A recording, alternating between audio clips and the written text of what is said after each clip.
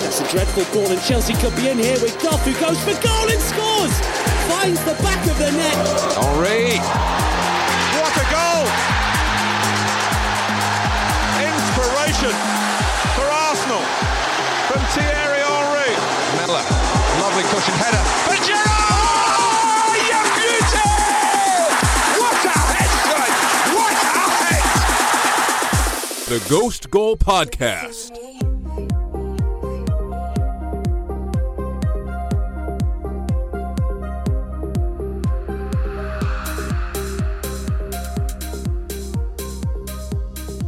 It was a weekend of shock results and blowout victories as Manchester United lost 6-1, I repeat 6-1 at home to Tottenham Hotspur, which kickstarted a Sunday that ended with Liverpool losing 7-2 away at Aston Villa, who now sits second in the table behind a surging Everton squad, who will face Liverpool after this coming international break.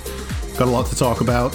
Signings, the transfer window just closed on top of all the results that just happened this weekend. So let's just get right to it. I'm Alex, here with Javier. Andrew is out today. He is sick. Yeah. Just happened to be sick the weekend after a 7-2 loss. I don't know how we let him get away with it, Javier, but we did. It's because there was a couple times last season. I think it was maybe one of those times Liverpool won like 4-0 or something. I was like, I'm sick, can't make it on the pod. So everyone gets one sick day. You're like notorious for that. So no. Yeah, I make it a point every time Chelsea has an embarrassing loss to be like, okay, well, there's no point coming on and talking us up when we're doing well and not been able to show up when we don't. But 7-2 would have pushed my patience as well. We might as well just talk about it. I think any other weekend, the Manchester United loss would probably be the headline point of discussion that we would just hammer home about what's wrong at United. But for Liverpool, obviously a team that amassed, 198 points or 197 points over the previous two seasons. For them to come out and lose 7-2, Villa don't have a man sent off, unlike a certain other team did. They just played really well and executed their progression of the ball through Liverpool's high press better than anyone I've seen recently. But there's obviously the glaring miss of Alisson, who's out injured, and I was going to say Adrian triggered that whole that first goal falling apart. Right, that first goal that Adrian conceded was definitely his fault, and it felt like as soon as that happened, the Liverpool backline got a little bit nervous, and for as good as Gomez played against Arsenal the week before, he was so fucking dreadful. We've seen him have a couple of these games before, but him and Van Dijk, and this was probably the worst game I've ever seen Van Dijk play in Liverpool colors. It was that's for sure. That's probably the answer for most of the players who were out there on Sunday. I thought Salah was the only one out there really who, and then they obviously missed Mane. I know that Jota has been Andrew was hyping him up last week, and you could tell that they really, really missed that outlet and that the defensive work rate. Jota was lost. I didn't even notice he was on the field for most of the game until I saw the lineups again afterwards and went, oh yeah, Mane was out and Jota played. That probably explains something. But they were making a big deal about not the fact that Alisson was out in the media, afterwards as they were talking about it. They were making a big deal about the fact that Liverpool continued to play a high line, which I think there is something to. We've seen teams like Leeds rip them to pieces at Anfield playing a similarly high line. And I know Villa are a very different profile of team than Leeds, but in this game, when you looked at the lineup, and you obviously saw what ended up happening, but when you looked at the lineup, you saw Grealish on that same wing matched up with Trent Alexander-Arnold and Joe Gomez, probably the weaker side compared to the Van Dijk-Robertson side. And then you saw Ross Barkley and Grealish just strike up that relationship immediately, with McGinn running about and Douglas Luiz in midfield and Watkins making those really great timed runs. You could tell kind of right away, Liverpool are in a bit of trouble here. This is going to be a game that if they win, they're going to have to be really on it offensively. And it turns out not even that probably would have helped, because to concede 7 Didn't you say it was the first time that a champion has conceded 7 goals the season after winning? First time a Premier League champion has conceded 7 goals the season after winning the title. So like a defending champion, which is pretty incredible statistic. Liverpool loves breaking those records, so they keep doing it. And I was also going to mention that the joke here is fucking Liverpool. They're always trying to beat United for records. Right? United concede 6, they concede 7. They wanted to. Yeah, United broke their record for most goals conceded, like at Old Trafford in the Premier League, and then Liverpool go and break their Anfield record for most goals conceded. This wasn't at Anfield. This was at Villa sorry, Park. You're right. This was away from home. That's a little bit better because the United one's pretty fucking embarrassing too. But I thought Naby Keita, who I think he was all right against Arsenal. This is embarrassing that we lost to them 3-1 because I feel like this Liverpool side is not nearly as good as the one last season. Well, I mean, you have to consider that Mane didn't play. I mean, that's the same for was big. When we played them 2 weeks ago. But I was curious no Alisson why. in goal. I said to you on Twitter, like, how big of a drop off and how worried do you think Liverpool fans should be about Liverpool in the instances where they don't have one of Alisson or Van Dijk? Because it kind of looks like if either of those two is missing, just the whole confidence of the back line and the midfield in front of them, everything is just like this cascading domino effect of a crisis of confidence where they just don't seem to be that bit sharp that makes them, what they were for the past 2 years and still are. But you're not going to have those players for every game. I'm trying to wonder, like, how concerned are you if you're a Liverpool fan? Do you think this is something that could derail a title defense, or? I mean, it's conceding 7. You have absolutely. to ask that question anytime you concede 7 goals to Aston Villa. Yeah, this result was crazy. I mean, we would have said if Villa won 3-2, we would have been like, that was crazy. Villa just beat Liverpool 3-2. The fact that they lost 7-2 could have been and 8, 9, or 10. Oh, they no, had it easily could have. So many missed chances. Yeah, it easily could have. Like, Watkins had literally an open net that he missed. Also, I've seen a lot of Liverpool fans. I think Andrew actually tweeted this. Saying in the moment. But Andrew was like, "It was bad luck. We had 3 deflection goals, right? But there were a bunch of other chances that should have been goals. So you can't really just say, boo-hoo, deflections happened when your defense is clearly like consistently letting up these chances. It was a shocker.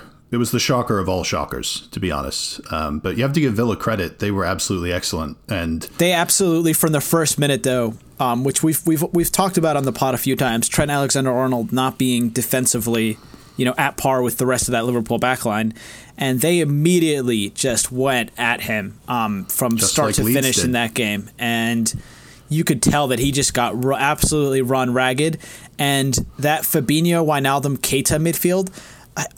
Jordan Henderson didn't even come in off the bench. We haven't seen him at all really play this season, other than against in the Chelsea game, where he was actually pretty good. And I think he went off hurt in that game, and I don't know if he's still struggling with like fitness issues. But they really, really fucking miss Jordan Henderson. I can't believe I'm saying that. Being someone who used to hate Jordan Henderson and think he was shit, but I think he's another big part of this Liverpool side that gives them just like that solidity. Get better. Like Jordan Henderson has absolutely, become like a far very better important player. Than he used to be. And I think he's very important for this Liverpool team. And I think the balance is off when he's not in the team. I feel like he just provides so much defensive solidity and gives a lot of like long passing, and I don't know, he's just that shield and that leader in the team that I know like Van Dijk's considered a leader, but I don't know who else on this team you would really consider a leader. That's got to kind of like shake your faith in Van Dijk as a leader, because you see him out there, he's more pissed off than anyone else in the field, which you would expect. But the impact of that didn't seem to have the same sort of outcome, obviously. So that's definitely one to watch. Yeah, a little bit more about Villa, because I feel like we talked a lot about Liverpool. We should give Villa credit too, because like Ollie Watkins, Alex was talking about this guy in the preview pods earlier in the season, and I did not know what he a would fucking score game a from him against Liverpool. That was amazing. He could have had 4 or 5. That second goal he scored, where he played a 1-2 with Grealish, so brilliant, timed to absolutely. Run perfectly, cut in on Joe Gomez, and just put it top right corner. I was just trying to figure out who it was until they zoomed in on him and said his name, because I did not think it was going to be Ollie Watkins. But I was going to say Grealish has to be the player that you pick out of this. Like, Grealish was absolutely phenomenal. That new 5-year deal. Yeah. And I had this thought, and I probably should have put it out on Twitter, but I forgot to, that last year, the player that I thought like most reminded me of the same sort of qualities that like Eden Hazard had when he was in the Premier League was Pulisic when he was healthy. But that was for like just like his explosion and the way he could keep the ball like so close to his foot, like even at such speed.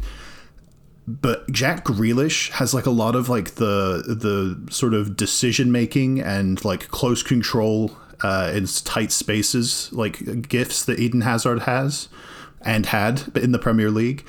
And he doesn't quite have like the explosiveness and like the directness and pace of like a Pulisic or a Hazard, but he just the decisions he makes and just the quality of touch on everything from balls coming to him to the weight of pass that he plays to someone else. He might be the best dribbler in the Premier League in terms of like just getting wherever he wants to go. Him or Nico Pepe. Absolutely incredible. Him or Pepe. Well, I don't know about that. But a couple more shout outs. I thought Tyrone Mings was brilliant. I thought he played so well. And I mean, he's been getting England call-ups, and I thought he was fantastic on the day, initiating, breaking Liverpool's press all the time. He almost never lost the ball. And honestly, Liverpool didn't have that many chances, but when they did get chances, Martinez was fantastic again. Yeah, made a bunch of really good saves, made key saves, and was able to, again, also break that Liverpool press, get the ball out the back. And you could tell, like, the stuff that he'd been learning at Arsenal at the tail end of last season, he applied it perfectly in this game, and that's 3 wins to start the season for Villa. And I mean, they're already a fourth away from safety. So even if they have a really dip in bad form in the middle of the season, this good start to the season could be. Yeah, I mean, it's like what 38 to 40 points to start off the season with 9 points. Come on, man! Like it's always 38 to 40 points. You can't go predicting like those kinds of things when we don't know like how the season's going to shape out. Like I'm just saying, starting off as like a potential relegation side, yeah, you need like 9 or 10 wins to be safe. Right. To start off with 3 wins, it's just like I'm sure it's so huge for them, and I'm sure they're thinking we can finish top half of the table right now. So, so that's what they're thinking. Yeah. Well, a team that probably isn't worrying about relegation just yet, but performed like a team that might be, is Manchester United, who lost 6-1 to Tottenham at Old Trafford on Sunday. Where to start? Because let's just start with the penalty in the second minute, because both of us were just raging. We were just fuck Manchester United. But it wasn't that surprising because it was everything that you expected like to happen. Like, a Spurs defender is going to do exactly like what they did in the Champions League final and give away a penalty within like the first minute or so. And this time it was Davinson Sanchez. And freaking Martial is running like to nowhere. Like, so the ball's just going out. Like, he's not going to score. Right, the ball was just going out of play, and I was just like, I thought it was a soft penalty, but I guess, like, contact was made. No, I mean, it was definitely a penalty. I don't think it was soft. It's just like, it's what the United players do. It was just they just look for these penalties, right. So it obviously starts off that way, and then you go right back down, and with the very first, I wouldn't even call it an attack, the very first time the ball goes into the United box, Maguire, Bailly, Luke Shaw, they all have like a brain aneurysm. It was disgusting defending. They all play head tennis to each other, except it's not planned and it's just like hot potato. Maguire ripped Shaw off the ball. They're all just shirking the responsibility until finally Ndombele just comes in and smashes it into the back of the net. And then we follow that up in the 7th minute with Kane getting fouled, quote, fouled, and just getting up and playing Son in, and now it's 2-1. And I mean, that was enough for me to be like, okay, I'm in. This is going to be a crazy game. I'm so excited for this game. Like, I mean, I know Tottenham were going through a good period with those 2 goals in reaction, but it felt like, United might, they might figure something out defensively and, get a lucky goal or another VAR decision or something. And then the whole Lamela Martial thing just kind of ended the game for me. Like, I know there's all the goals that followed and Tottenham were ruthless and all that. And like, I'll give them credit for beating United 6-1. They could have had like 9 or 10. That decided the game though. From that moment where you don't send Lamela off for, elbowing Martial in the face. Yeah, I'll say, I think Lamela should have been sent off as well there. I think that should have been a double red card. I don't know how Lamela didn't get anything. I don't think he even got booked for that.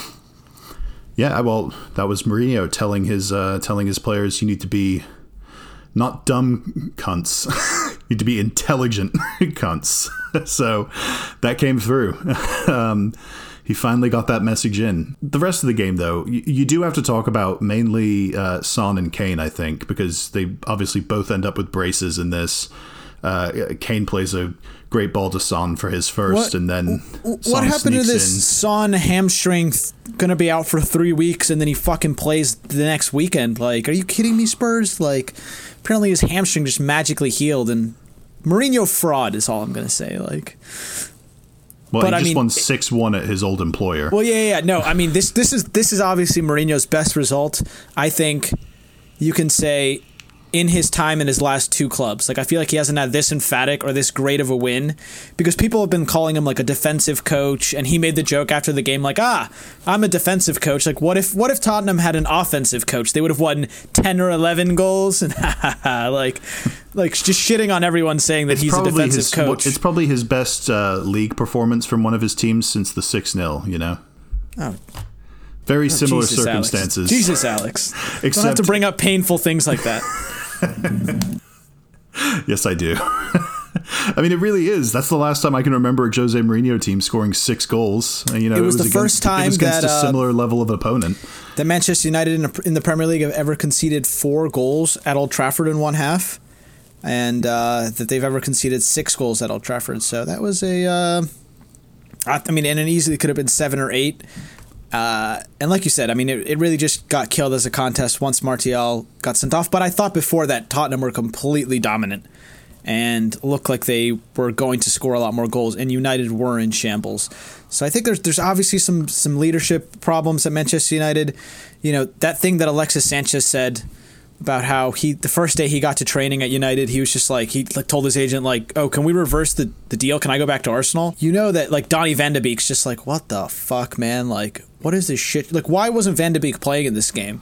You know, I feel like you buy a player like that for this type of game. And that's where you have to turn your attention towards Solskjaer, because they started that midfield of Pogba, Matic, and Bruno. And my first thought was, you're going to play Pogba and Matic together in midfield against Tottenham? Like, you're just going to let them counterattack you like that?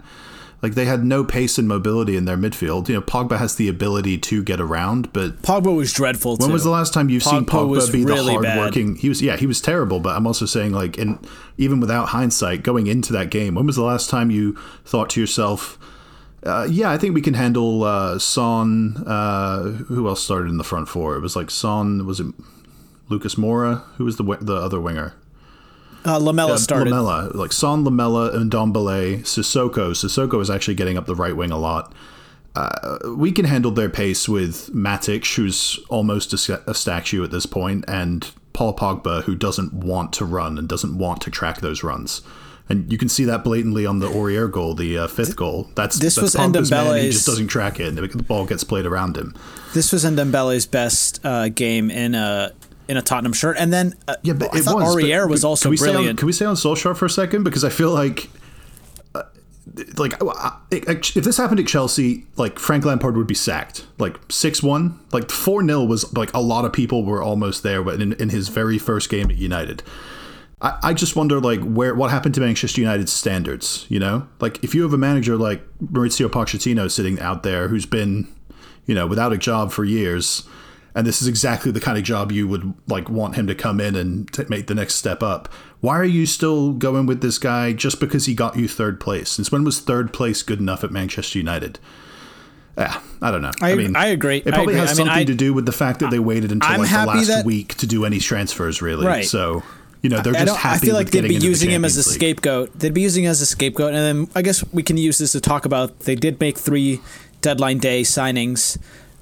They signed Alex Telles from Porto for £15 million, who is a left back. So hopefully for United fans, they won't have to see too much of Luke Shaw this season. But frankly, he's not that good of a defender. He's not. He's more quite attacking. Slow. Right. He's great going forward. I mean, I kind of play him up as a rich man's Marcus Alonso. You know, he's going to have good performances this year. He's going to have good performances, and people will be like, yeah, that was good money spent. And you'll be like, yeah, but there's also going to be a couple times that he gets absolutely rinsed. You needed a center back, and they sold Chris Smalling to Roma on deadline day and didn't go out and get anyone else. So they're stuck with Lindelof and Bailly and Maguire for practically another full season. It's not a good look, man. It's really not, when you're seeing all the teams around and below you, improving in those areas where they all needed to. I don't think it's good enough. Like, they also got Edison Cavani. Can he play center back? Does Edison Cavani play center back? Listen, he might have more pace and timing on aerial balls than some of those. Yeah, I was going to say maybe Ole's just like, listen, Edison, we have enough strikers. We really need a new center back. So you're going to be the unit in the middle next to Maguire. And they also bought Amad Traore, who I had never really heard of, from Atalanta. They paid a lot of money for him, like $40 million. Yeah, I hear that in training he's not coming until January, but he's 18. He's good, but I can't seem to figure out what his actual name is because I keep seeing Amad Traore one time and then Amad Diallo, whatever it is, like in other places. So I'm just still confused about that, but we'll see. I don't think we have to worry about him for a little while longer. But the main point was that they did a lot of their transfer business late. And they didn't do enough of it. They seemed like panic buys. Yeah, they seemed like panic buys a little bit. It seemed like, just making all these signings that they didn't really need on the last day. I mean, Telles, I guess they needed a left back, but I don't know if this was the right one for them. I feel like they could have gotten someone better than him. They only paid $15 million for him, which maybe that's a bargain, but I don't know. I just don't feel like he's United quality, and I feel like these are mediocre signings. They're going to keep this team mediocre, and I am sticking to they are definitely not making top 4 this year. So, yeah, I'm feeling not as good about it, but you never know what they'll go out and do in January. They would need probably another Bruno Fernandes level signing, either in defensive midfield or in defense or in center back itself, to really make that difference. I honestly don't know why more teams weren't in for Thiago Silva, why it was just Chelsea from the very beginning. I thought United and City could have used considering him. United were in for Gabriel near the end, but we had already had so much contact with him, and we were already ended up paying him good wages. So I know that they were looking at center backs throughout the window, but it seems like no one really wants to go to Manchester United right now unless you're trying to go get paid, which is definitely what Telles and Cavani are doing. So it's not a good time to be a Manchester United fan right now. Sure is not. Which, to be fair to them, they had a lot of good times for a couple of decades. So yeah, they could use a dark age. How about that? That'd be fun.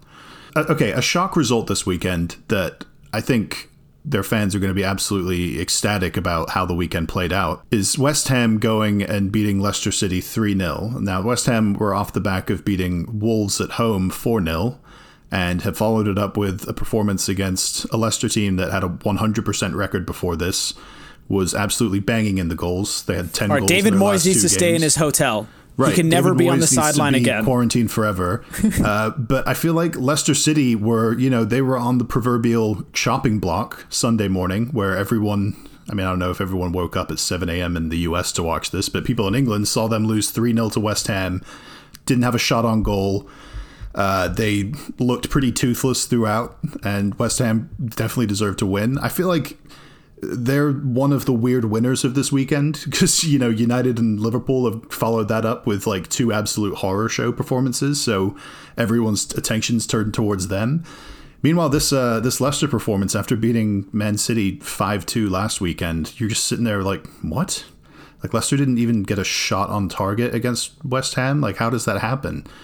And just want to say this makes our 2-1 result against West Ham. We're narrowly beating them the other week. Everything comes back to Arsenal. Yes. But I did say in that on that pod that I thought West Ham had played really well and got unlucky to lose against us, and that I know that they didn't play that well in their first game of the season, but in these last couple of games, West Ham have just looked absolutely brilliant, defensively and on the ball. And yeah, I know joke that you about still the think David Moyes thing, but what if he comes back and they lose 2 or 3-0? What do you do then?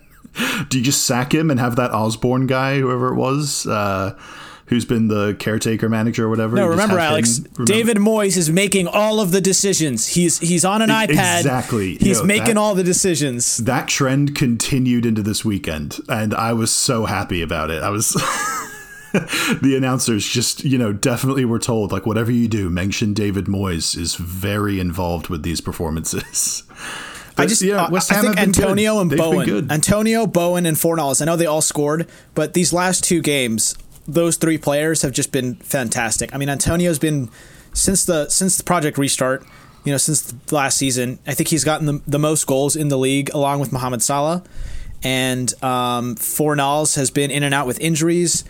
And this is the first couple of games that I feel like I've finally seen the Pablo Fornals from Villarreal, where like when he came to the Premier League last year during the summer transfer window, I was like, oh, okay, that's an interesting one. Like he's one of those ones where if he had like a slightly better season, maybe like an Everton or someone better than that is trying to sign him.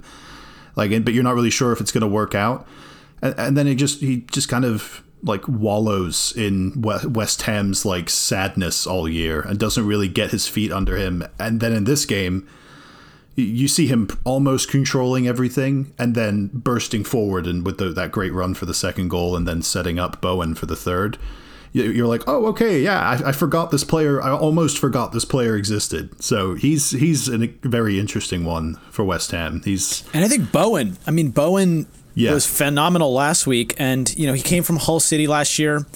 He had something like 18 goals in the championship. Yeah, he was doing well. By the time January rolled around, so he had 18 goals in the first half of the season. And jumped to the Premier League mid-season, and Hull got relegated. He really screwed Hull over, but he absolutely seems to have adapted in the Premier League, and he's looked really good these last few games, and excited to see if he can keep up this form. And I think we have to. I know that you think it's too early to start saying things like this, Alex, but I feel like with these last couple of results, I feel like West Ham, we have to maybe start looking at them as not going to be that third relegation person. Maybe it's a little bit too early to call. Well, yeah, because 2 weeks ago when they lost their first 2 games of the season, all of us were like, yeah, I feel like they're very deservedly going to be down in the relegations. So, not that much can change in 2 weeks. So that's why I'm just like, I agree. I don't change any opinion. Whatever my initial opinion was. Let's keep an eye on them. Yeah. I'm just going to say that. Well, we have to mention a team that, I'm not changing my opinion of, but still had a very impressive performance. All right, Alex, I'm going to make you change your opinion right now on Manchester City, which is Leeds, who got a 1-1 draw at Elland Road. Sterling opened the scoring in the 17th minute, and then Rodrigo equalized in the 59th minute. I think Manchester City were outshot like 11-2. It was 2.63 expected goals to 1.1. Leeds had 2.63, so they probably should have won this game like 3-1. And Ederson got had to make very some crazy unlucky saves. to not win this game. I just thought Leeds were brilliant from start to finish. Like I thought that they're passing, they're pressing. The way they just went at Manchester City, it reminded me of the way they went at Liverpool. And I know that they're going to give a lot of problems to every single team that they play this season. And the reason that is because their coach, Marcelo Bielsa. He sits at home and watches every single game in the Premier League. I don't know if every manager does that. They should be. The way they talk about Marcelo Bielsa, it makes it sound like no one's ever worked hard at being a manager. It is kind of interesting. It's just like I guess tactically the way that he approaches these games, how he has his team pressing high, how he has them moving the ball very, very quickly, which usually is the sign of like a really good side of a team that can move the ball very quickly in close spaces. And I don't know, he just seems to be getting the players like Bamford and Helder Costa and now Rodrigo to get a goal. It just seems like he's getting the most out of his attacking players, while defensively he's not being the most solid, but he's causing enough problems offensively that they're not going to be getting that many goals scored against them because teams are going to be the whole a good offense can be a good form of defense. I think that can be true with this Leeds team, and I 100% do not think they're going to be in the relegation battle. I think they're going to be very easily safe. I think these first 4 games have showed that, and I would be surprised if they don't finish in the top half of the table, or at least 11th or 12th place. So I think they're an exciting addition to the Premier League, and I'm not looking forward to playing them twice this season. Hear me now. I don't care if Leeds are 8th at Christmas. They will be in the relegation battle at the end of the year. This is what Marcelo Bielsa Alex does. Sticking to his guns. This is what Leeds do. They come out hot. They have a bunch of energy because it's the beginning of the season and they're sneaking up on people and all that.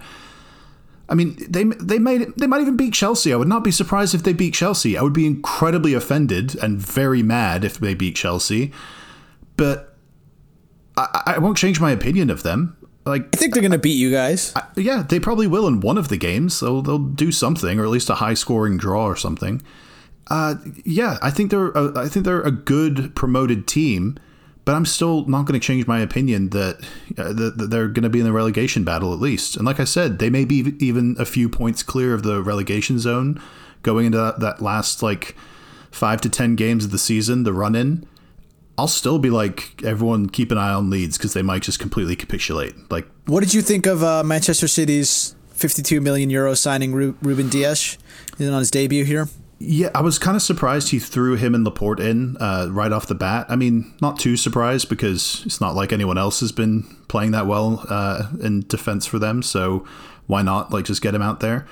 I think he has promise, especially with Laporte's ability to read things a bit more and react. I mean, a lot of that is dependent on Laporte staying healthy. But with both of them healthy, I think it's a chance to form a very natural, good fit on paper kind of partnership. Because Dias he is more of an aggressive, go and get it and be the aggressor and take the initiative to go win the ball back kind of player. And like I said, when I think that move was rumored, I don't think he's going to come in and be great right away. It might take a year even.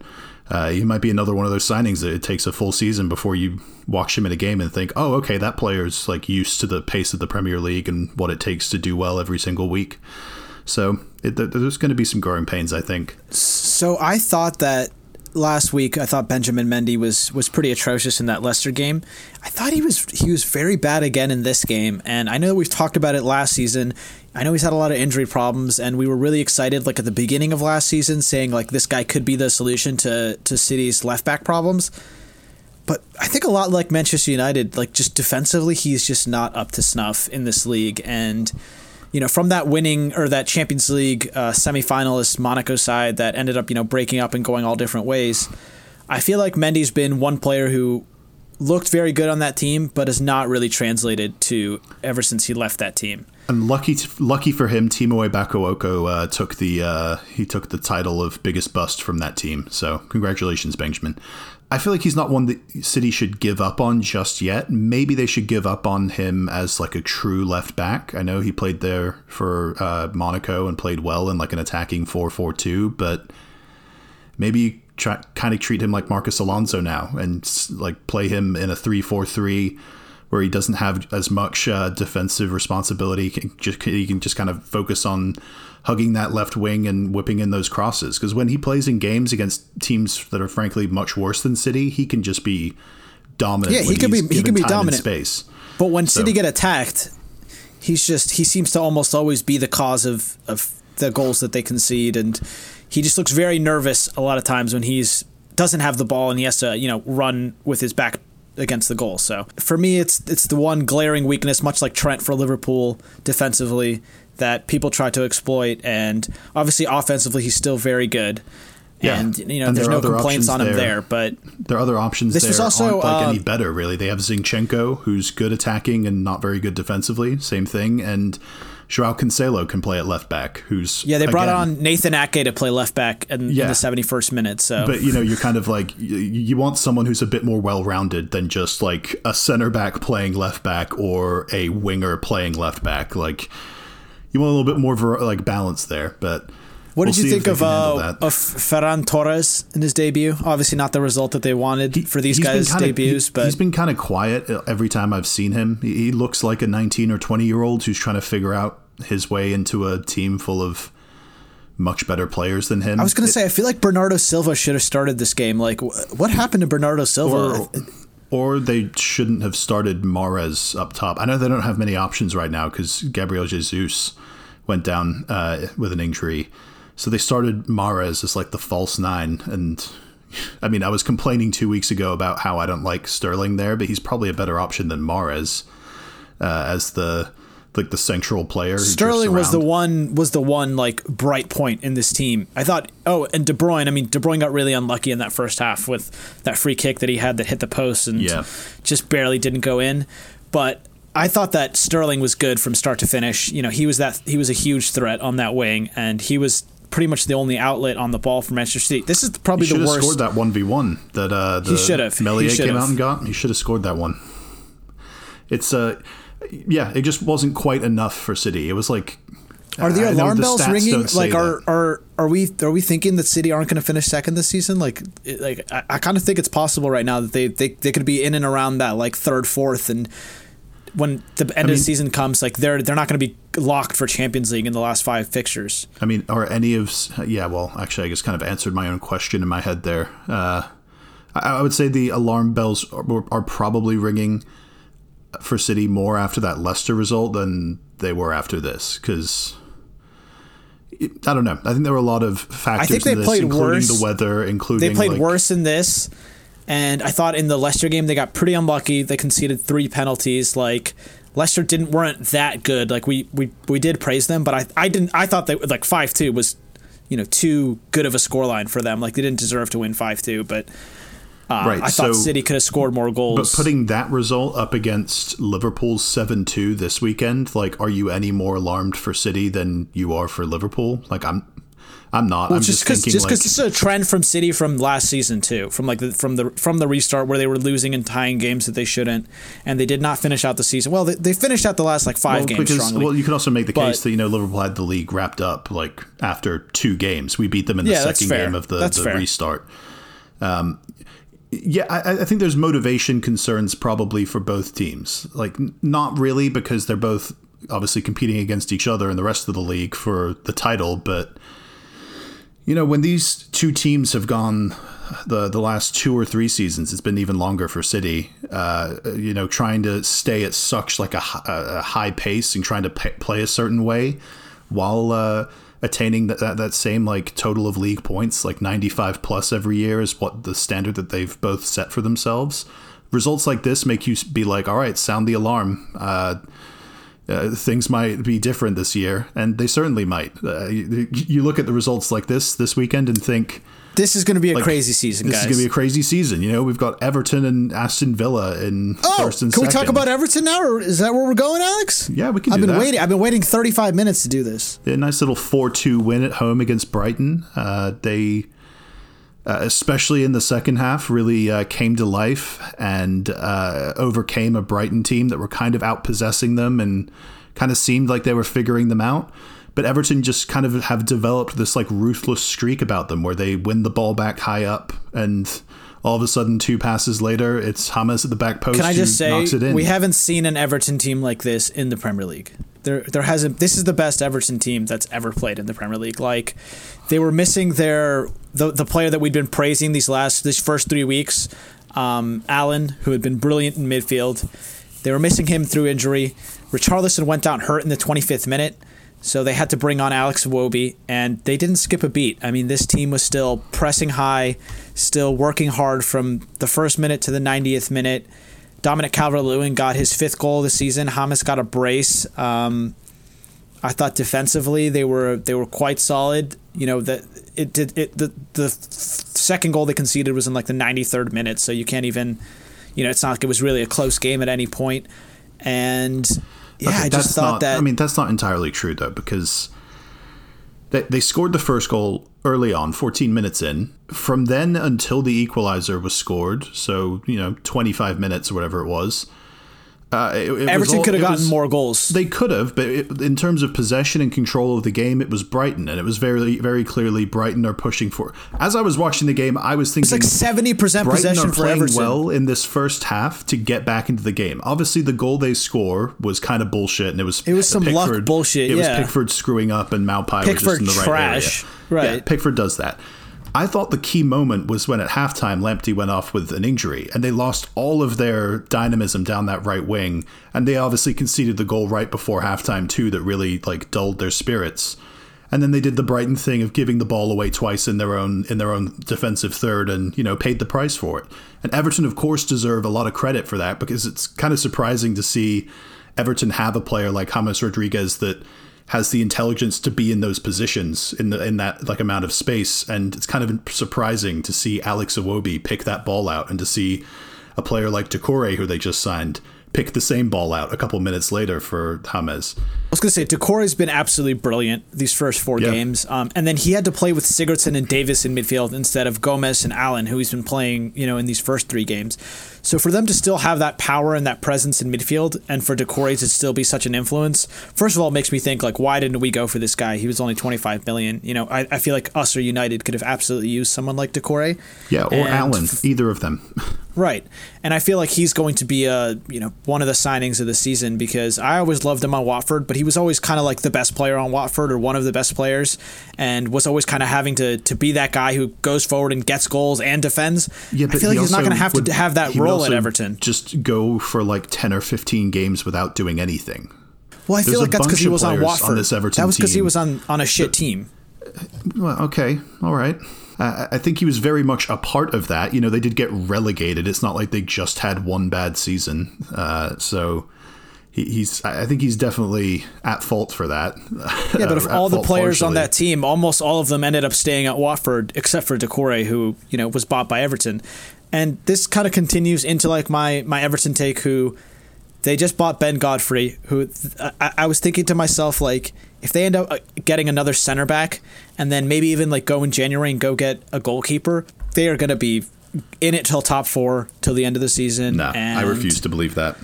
And I think that this Everton team is very good. It's been 4 games. Talk to me after they play Liverpool. Because literally it's been 4 games. Every time they've put together like even a sort of good like run of form, every time they come to play Liverpool for the past like 20 to 30 years, they've just absolutely shat the bed and been embarrassed. I have no stake in the matter. I am neither the red nor blue half of Liverpool. That's just the trend. You know, they may put in good performances every now and then, but I think if Liverpool have enough players back after this international break, if obviously Mane returns from COVID and hopefully is okay, and maybe Thiago is back and Henderson's back. I don't know if Alisson will be ready, but they have all those players ready. It could just as easily be like a 6-0 Liverpool or like a 5-2 like it's been before. Like that stuff tends to happen once they Everton have to actually test themselves against the very best. So I'm not drinking the Everton Kool-Aid just yet. They've done well. I just think that Ben Godfrey, he was probably one of Norwich's best players last season. Really, really good center back. I think he's just going to add to that depth. I think he's going to give them a little bit more speed in the back line, which up till this point I feel like they were missing a little bit. He can play in defensive midfield as well. He's good enough on the ball. Yeah, that fast defender. I think it's just going to add another level to this Everton side. And yeah, I'm really not looking forward to playing them this season. And I think they're a little bit dark horses for that top 4. And you know, I'm sure they're fancying themselves for a run at some sort of trophy this season. You know, whether it be like an FA Cup or a Carabao Cup, whatever it is. I feel like this Everton side, they're coached by a phenomenal coach in Ancelotti, he's still got it. You know, the guy definitely still has it. He's definitely switched this team around. He has them playing in a way that I've never seen Everton play at any point. I don't care how good their form has been. I've never seen Everton playing with such like 4 hunger. Games. I know, Alex, but they're the only team that has won their first 4 games, and they've won it in such spectacular and that's only fashion. Because Aston Villa have only played 3. Yeah, I mean, it's 4 games. It really, like, do you remember when West Brom 2 years ago won their first 3 games and were top of the league and then got relegated? Like, I don't care. It's 4 games. All right. Alex putting his marker down. But you're calling top 4. Like, I'm saying they're dark horses for top 4. This is you giving your own team the chance in your heart. You're like, we have a chance. We can make top 4. We can do it. We signed Thomas Partey. We're back in the top 4 conversation. Thomas Partey. It's a party time. You're not singing the right song. It's the hey, don't stop the party. Okay, thank you, Alex. That's what I needed. Great transition. Close the pod with your Arsenal 2-1 win over Sheffield United thoughts and your £45 million midfielder. Your £50 million midfielder. Before we go to... Okay, well, I guess we can talk about them. And then, I thought overall for the game, it was a very boring game to watch, honestly. And I don't say that honestly very often with Arsenal, but it was, you know, Sheffield United defended really well for the first half, and it was 0-0. And then eventually we brought on, you know, Nico Pepe for Eddie Nketiah, moved Aubameyang into the middle, which...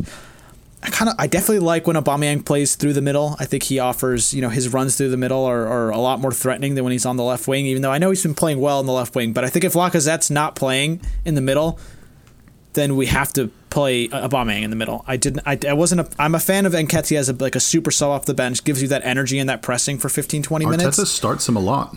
Going back to last season, he starts Nketiah over Lacazette when Lacazette's healthy a lot of times. And like you said, it's for his ability to press and his positioning. He's a little bit more of a poacher, where Lacazette wants to get on the ball and do more things in the game. But was Lacazette injured or something going into this? I don't know. He didn't get any game time in this. I don't know if there was a little injury, or Arteta wants to kind of nurse him. But he had scored in the first 3 Premier League games we played, so I was definitely surprised to not see him play in this game. And I was not happy with our midfield of Ceballos and Elneny. I'm just so unbelievably happy that we signed a world-class center defensive midfielder / box-to-box midfielder in Partey, or is it Partey? Because I was not going to be seeing Torreira and Xhaka playing every single game this season. So I'm glad that we're going to be able to maybe have a Ceballos, Partey pivot, and I think that's going to completely change the look of the team. I think getting rid of Torreira, who I know that you've always been a fan of him, Alex, and you still kind of think that we're maybe giving up on him a little bit early here, but I think you guys gave up on him before you ever really gave him a chance. You had 2 managers in the 2 years he was there, and they were 2 of the worst years in Arsenal's collective history. You may be right, because Atletico Madrid ended up coming in for him and signed him on loan. I think they paid a $4 million loan fee, and they have the option to buy him at the end of the season. So if he plays well, I think he'll be gone to Atletico.